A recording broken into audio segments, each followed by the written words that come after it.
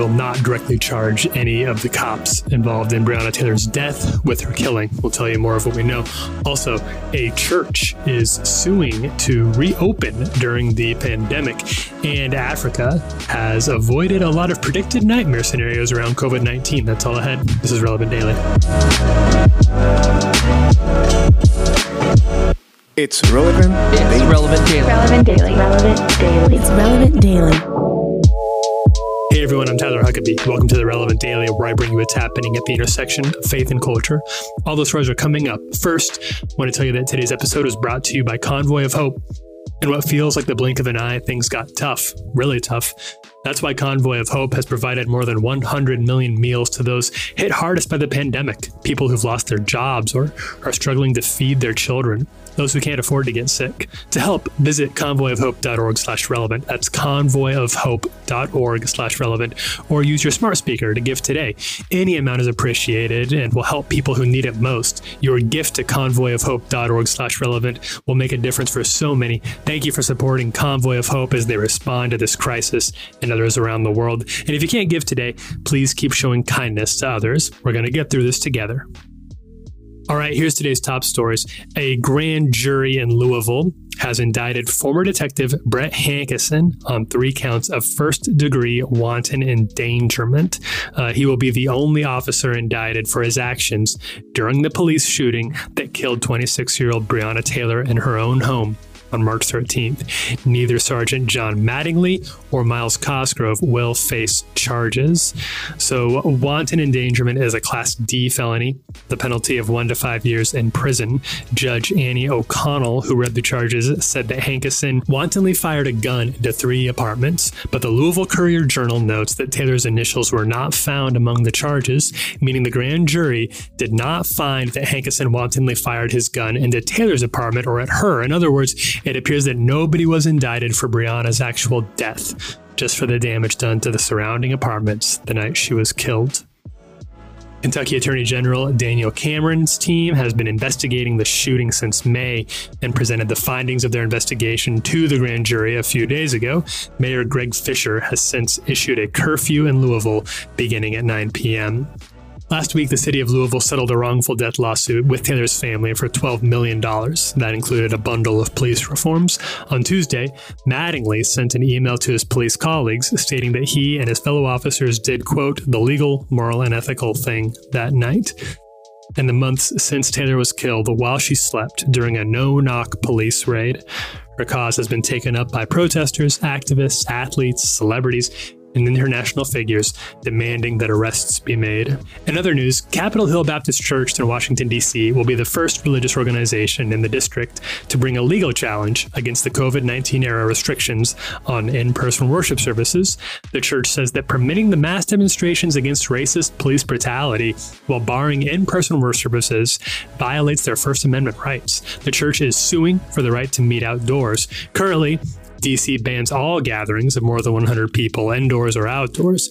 The suit notes that Mayor Muriel Bowser herself has appeared at an outdoor anti-racism rally earlier this summer, and that city police have been assigned to similar outdoor events throughout the pandemic. According to the suit, quote, the church takes no issue with the defendant's decision to permit these gatherings, which are themselves protected by the First Amendment, and the church supports this exercise of First Amendment rights. The church does, however, take exception to the defendant's decision to favor certain expressive gatherings over others. The First Amendment protects both mass protests and religious worship, but Mayor Bowser, by her own admission, has preferred the former over the latter.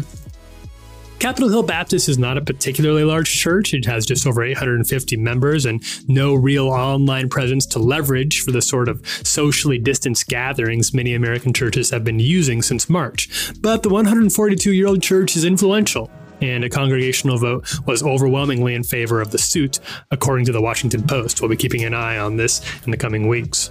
Finally, some good news. Early in the pandemic days, there was a good deal of gloomy prophesying about what would happen if the novel coronavirus hit Africa, predicting that the looming health emergency would cripple a continent in which many countries are experiencing high rates of poverty. There were calls for an influx of aid and loans to African countries, bracing for the impact of a COVID-19, quote, time bomb. But as it turns out, the nations of sub-Saharan Africa have so far outmaneuvered the coronavirus. For example, Liberia has around 5 million people, but only 82 COVID-19 related deaths. Senegal has about 16 million people, but only 302 registered deaths. There are 12 million people in Rwanda, but only 26 deaths. Lots we don't know about this story. We don't even know that much about how COVID-19 works right now. And obviously no nation is out of the woods yet, but so far, African nations have avoided the nightmare scenarios that were being predicted. Now, there are a few possible reasons for this, as Karen Attiah writes at the Washington Post. One is experience. Many African countries have experienced serious outbreaks of infectious diseases in the past and still have solid infrastructures in place for dealing with resurgences that were easily adapted to the COVID-19 era. Liberia started screening passengers at airports early and quarantined passengers from nations that had seen outbreaks. Senegal already had rigorous contact tracing protocols set up to deal with Ebola outbreaks and was able to offer a hospital bed or similar facility to anyone who tested positive. And in Rwanda, testing and treatment for COVID-19 is free. As Attiah notes, it's not all necessarily good news. Police in Kenya did kill 15 citizens while enforcing pandemic-era curfew restrictions. But these success stories are significant, especially when put up against the international context. Across the globe, the U.S. is facing record low public approval ratings, particularly regarding its bungled response to the coronavirus pandemic. The U.S. has become the epicenter of the pandemic, crossing the very sad milestone of 200,000 COVID-related deaths this week. Of the 13 nations surveyed by Pew, all ranked the U.S. COVID-19 response lowest globally, with the response from the EU and the World Health Organization getting the highest marks. On average, just 15% said that the U.S. had done a good job, compared to 64% for WHO, 57% for the EU, and 37% for China. So hopefully the nations in the West here can maybe learn a little bit from how Africa has responded to this for future outbreaks. You can read more about this story and everything else we're covering today over at the homepage at relevantmagazine.com.